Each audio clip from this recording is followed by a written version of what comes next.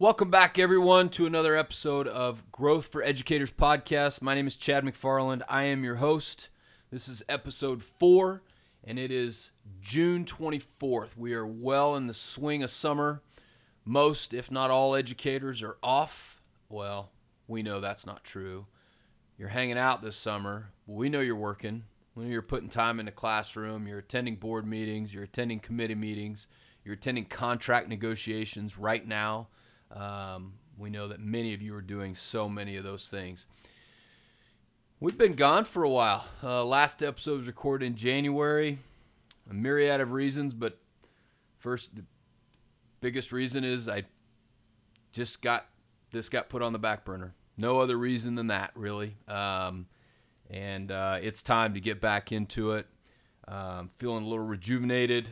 Got myself a mentor or a coach, if you will, and kind of continue to work on building this thing. Had a great session this morning, and came up with some topics. Actually, this was a topic that I had been wanting to talk about and just needed that quiet time. And I just sent my boys down the neighborhood to Sonic to get a drink, so I've got a little bit of time here.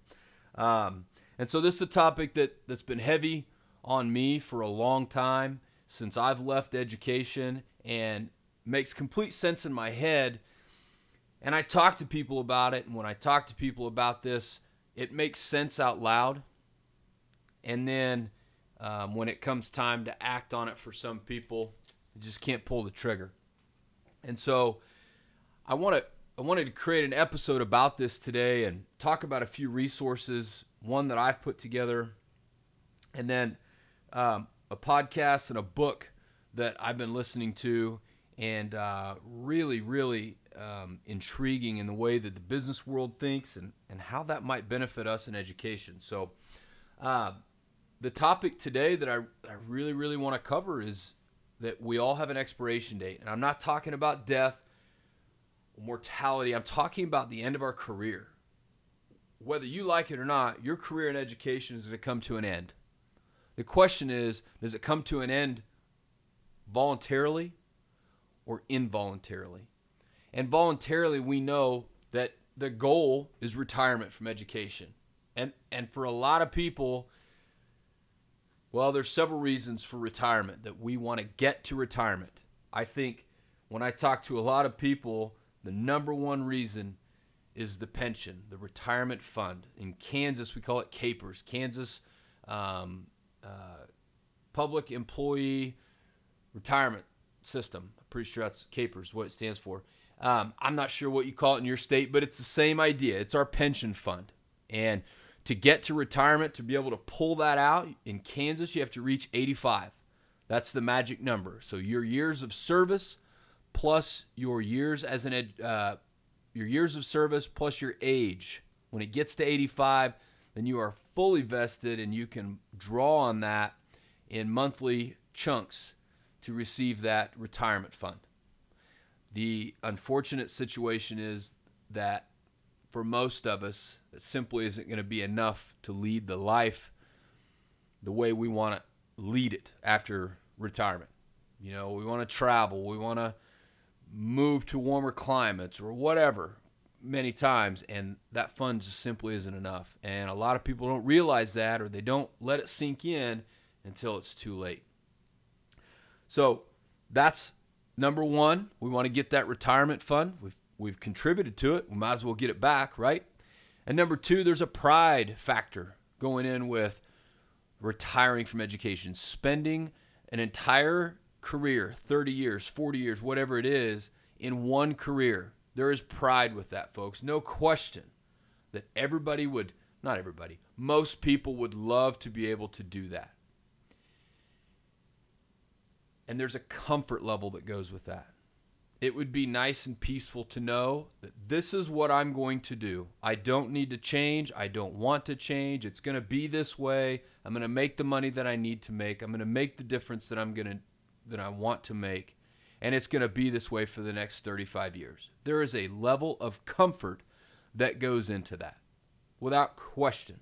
And who can blame a person? I tell you, if I could if I could make 60 grand a year, have great benefits, have the time I want off, or some flexible time, why wouldn't I want to do that, right?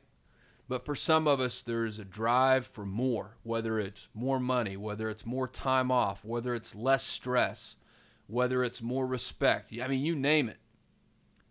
The pieces are there and what we all want. And everybody's just a little bit different. And you may be completely fine with the way things are going in your classroom, your building, and your district. And that's awesome. I hope everybody, every educator has access to good finances, has access to a ton of support from their administration and their district, and has a fantastic culture within their district.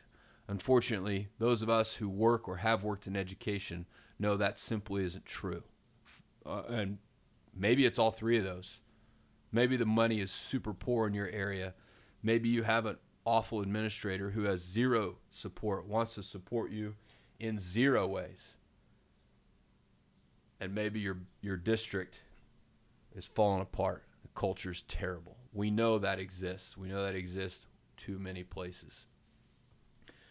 So through my exploration of having left education, I wrote an article back in March on Medium, a story. They call it stories. It's called Teachers Have an Expiration Date.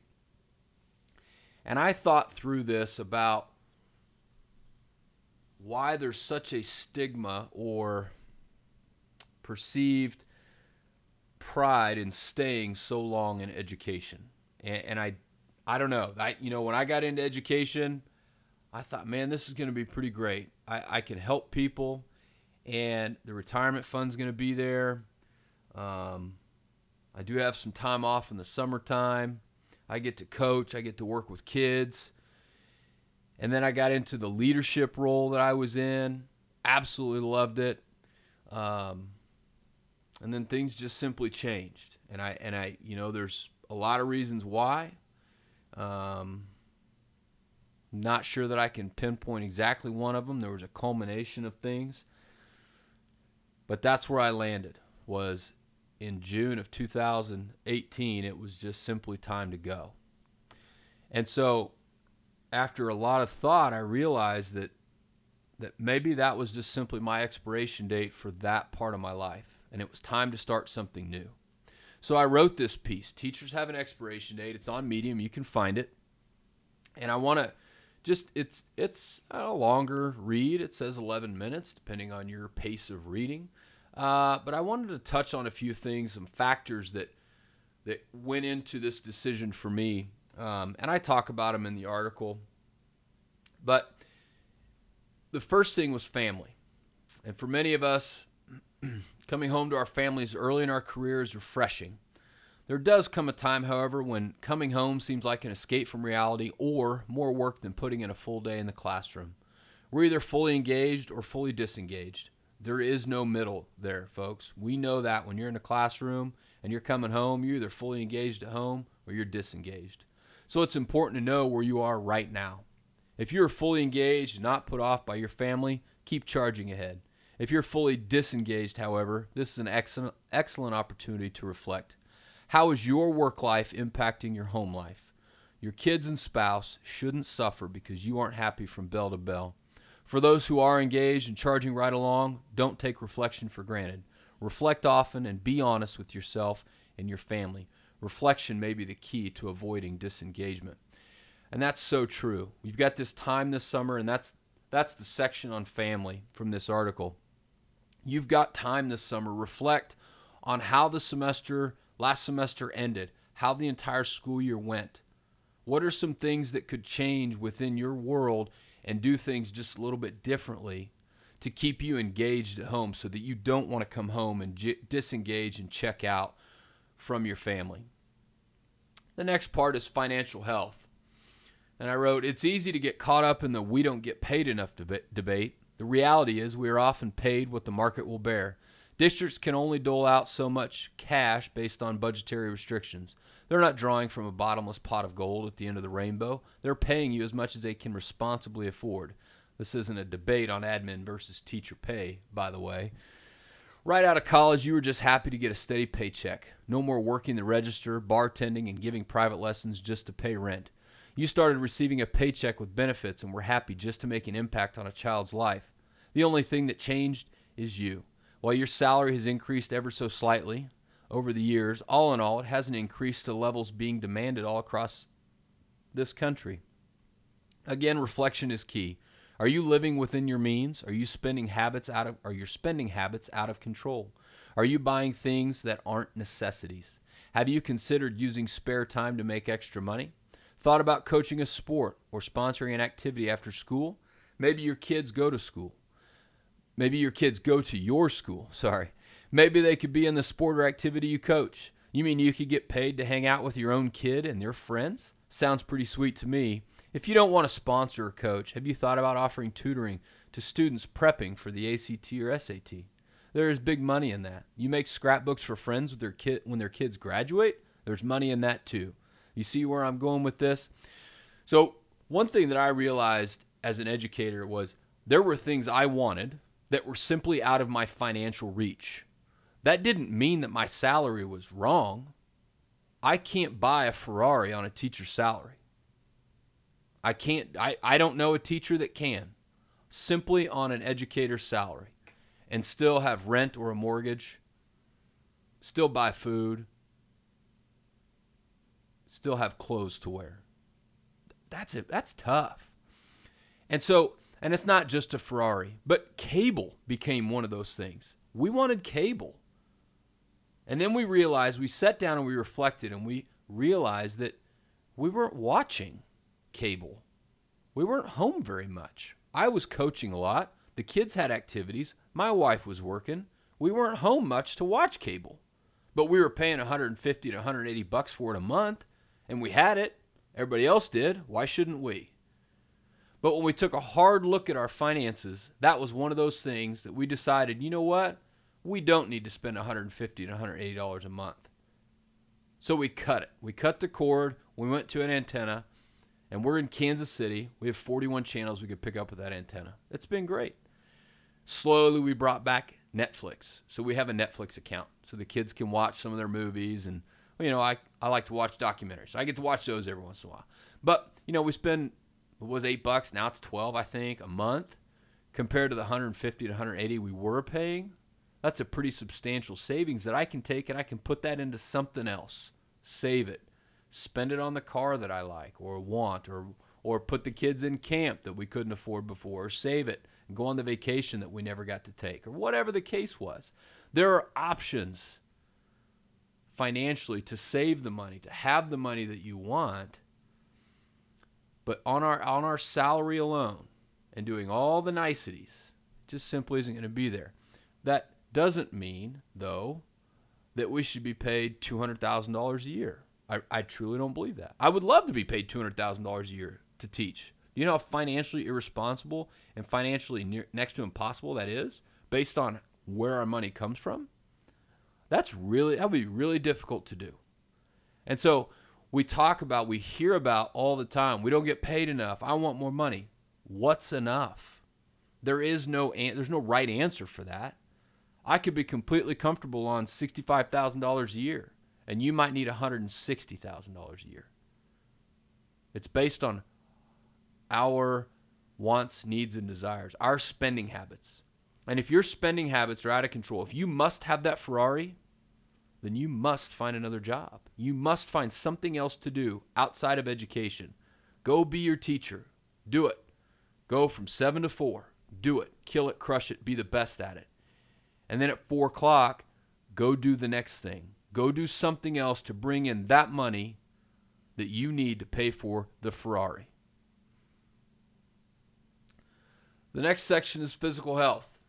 All right, this might be the biggest indicator for knowing when your expiration date is near. As many of us do, when stressed, you eat. And it's usually not the healthiest food choices either. You grab the quickest, cheapest, most satisfying thing you can. Soda, candy, lots and lots of chocolate, of course. Chips, fast food during lunch, fast food on the way home because you didn't eat lunch that day. Fast food for dinner because you don't have the energy to cook. It adds up. And before long, so does the weight. Your weight begins to impact your self-esteem, your worry, You worry about what the students think, your coworkers, your spouse, your own kids, you are drowning. And forget about getting in shape. You're exhausted and quite frankly don't feel good from all the shit you put in your body during the day. No, it's not easy to make healthy choices, but neither is quitting education when you're morbidly obese and then have to find another job that quite frankly you're unfit to manage. This seems dark, but so is dying of a heart attack while on recess duty or in PE class getting the basketballs out of the closet. Is that really how you want this to end? Guys, I know that seems dark and extreme, but it's the truth. Look around your building when you show up in August. Go from classroom to classroom and just take an inventory. And think about how many people in your building alone are unfit, out of shape, physically struggle to do their job on a daily basis. Really consider that. And for me, that hit home. I was pushing 260 pounds, and I was struggling to keep up with my kids. I wasn't feeling good. My legs hurt. My hips hurt. And I felt awful. And it was time to do something. And I did. I dropped 50 pounds. I felt great. And I've made a lifestyle change to keep that weight off. It is a choice I make every single day to be in better health. And when I did that, I had a much better experience in my building and my classroom, and I felt much better with my students. I wasn't worried about what they thought or what they said about me. I quit worrying about that stuff because I felt better. And so physical health is an important factor when considering where you're at in the classroom. Emotional health. No one to blame here but you. As much as we want more money, more support, more respect, etc., none of that will make a lick of difference if we don't like ourselves. I don't care how many lives you change from year 1 to year 48. If you aren't taking care of your emotional health, all those lives you've impacted have been in vain. Over the last few years, I learned the more selfish I was, the more selfless I could afford to be. You see, just as you do, I gave everything I had from 7 a.m. to 4 p.m. I had nothing else to give, though, after 4 p.m. I was exhausted. I began constantly thinking about how unfairly I was treated by my boss. I started blaming him for everything: pay, lack of respect, the fact that I was doing my job and his. I didn't know when the switch flipped, but it did. I had had enough, and I sought out some advice, and it came in the way of personal development. Learn how to be selfish so you have more to give. At first, it didn't make sense. You mean I need to put in more work in order to get more out of my day? I'm already killing myself here. But it worked. I read a little each day. I learned more about leadership, self-care, about other topics I didn't know much about, like money. I learned how to be uncomfortable, and that it's actually quite good for you. I'd been comfy for over a decade. I didn't know what to do with uncomfortable. Neither do you. You get up every day at the same time, pour coffee into the same mug, schlep the same pile of papers from your kitchen counter back into your bag and into your car. You swing by the same McDonald's for breakfast, drive the same route, park in the same spot, enter through the same door, walk the same classrooms on the way to yours. Put your stuff in the same spot, step out into the same hallway, listen to the same stories from the same people, and greet the same students just as the same old bell rings. Comfortable. Why can't you take a different route to work? Why can't you enter through another door? Why can't you park in a spot further away? Why can't you? Comfortable. Until it's not. Then it's just flat out irritating. That's when you know your expiration date may be approaching.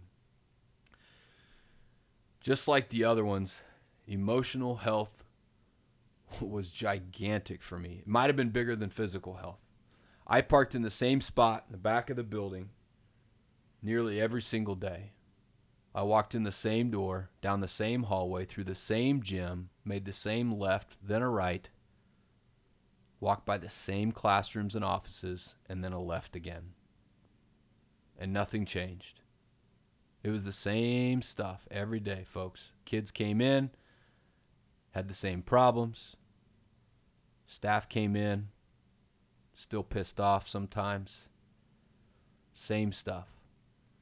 And then I realized that nothing was going to change that unless I did it myself. Nobody else was looking out for me. "Hey, Chad, what can we change for you?" Nobody said that to me, amazingly, until I did. And yep, I did. I started getting up earlier, I started working out, and I started reading. And not Harry Potter or anything else, not fiction. I don't like those. It's not my style. Nonfiction. Things on learning how to make myself a better human being so that I was better for my kids, my students, my wife, my family. Those things made a huge impact for me, and they will for you too. But it does take work. Second to last section is your colleagues. There are two types of colleagues that dictate your school day and year. Those that are fun to be around and genuinely enjoy their jobs, and those who have expired, turned moldy, gone stale. The question becomes, how do your colleagues categorize you? You know who you look forward to eating lunch with and who you hope took a sick day. You know who you want to go on that field trip with and who you want to stay back and hold the fort down. Your colleagues do that with you day in and day out. This requires self-awareness and an ego check. How are you impacting your colleagues' day-to-day business? Ask around. You'll find one who will be honest with you, and when you do, stick by them. Honesty is a blessing. Please find a colleague this summer that you can ask honest questions to and that will be honest back with you. You will get so much feedback from that person, and very likely your career, your time within your career will be enhanced. Last section was your students. Ah, yes, the most important of stakeholders, for without them you have no job. Let's pretend you're a peach and they are shoppers. Will they pick you from the bushel in the produce department? Are you plump and somewhat firm, smelling ripe, bruise and fungus-free? Or are you too squishy, kind of wrinkled, and quite frankly, not good enough for cobbler? Your students look at you like a peach every day. They consume you. Your expiration date is very clear to your students. Ask them. They will tell you how many years they think you have left or if you should have left after the first semester. Seriously, honesty is a blessing. Guys, I don't know how many times I had a student come into my office and say about a teacher or a teacher of their past, I don't know why they come here. I don't know why they teach. I don't know why they show up every single day. They don't like it. They're mean. Is that what your students say about you? Those are things that kids said to me about some of their teachers, either current or past. And it was heartbreaking to listen to that because those kids, our kids specifically, I mean, every kid comes in for a safe environment, but our kids from 8 to 3, that was the best part of their day. Home was not great. And they wanted to come in to someone and be with someone who wanted to be there, who wanted to be there for the kid. And unfortunately, there were times they just simply didn't get it. A real world, I say real world, outside of education, example I have of this is just this morning. Had to run over to the grocery store and get some milk for my kids. We were out. And I had the milk, and early in the morning there's generally only like 1 or 2 cashiers working. Of all the checkout lines, there's usually 1 open or 2 maybe open. This is not usually very busy. I had the gallon of milk, and I went up, and there wasn't anybody at the checkout line. And so I set it on the conveyor belt, and I just waited. I didn't say anything. I didn't make a noise. I didn't ring a bell. I just waited, knowing that someone would notice. I wasn't in a huge hurry. Someone would notice, and the person would come over and check me out. That person did make their way over, and I could tell immediately she did not want to be there. She had a horrible look on her face when she stepped behind the register and just stared at the milk. And then looked at me with a ugly, ugly face. Not that she was ugly. The look on her face was awful. She clearly didn't want to be there. She didn't need to tell me that. She said it all on her face. She wore it right there. She didn't want to be there today. So I got to thinking, man, how is that different than education? We walk into a classroom every day or to a building, and we have people coming in wanting to buy milk every day. And we have to check them out. We have to provide a service to those people. And do we wear a smile on our face? Do we show the excitement and enthusiasm to those kids when they come in? Or do they go, ugh, all I did was wanted milk, and you're going to be rude to me? That's all I wanted today was a gallon of milk. You're going to give me a look like that. That's what our kids see. That's what our students see every day when we walk in. So how do you check them out at the register? That's my now. So I've shared that article out quite a bit, and I've gotten some really awesome feedback from it, and then I've gotten some really almost hateful feedback from it from some folks. And the more I kind of dug in and asked around some questions and whatnot, I really felt like those folks were just not ready to be in touch with the reality that they may face someday, that they're not quite ready to leave education. And that's okay. Not everybody's ready. But at some point, we have to come to grips, whether it's retirement or you're choosing to leave, how we go about doing that. I also mentioned I want to talk about a podcast episode or a podcast and a book that I've been listening to and reading.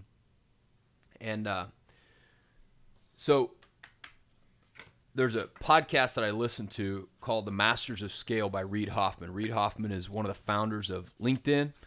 And this podcast is really interesting because sometimes there's business people and sometimes there's just people out in the world who do, who knows what. We got startups, there's CEOs, there's moms and dads on this podcast. And today's episode was 10, well, it wasn't today, but that's when I listened to it today. 10 steps for changing career. And I found that intriguing because I wanted to know what the thought process was like outside of education. So I listened. And let me tell you something, folks. The steps for transitioning from career to career outside of education really aren't any different. One step, though, really stood out to me, called tours of duty. And he refers to it as a tour of duty like in the military. Military, you sign up for a 4-year commitment generally, and then you have a tour of duty where you are assigned somewhere.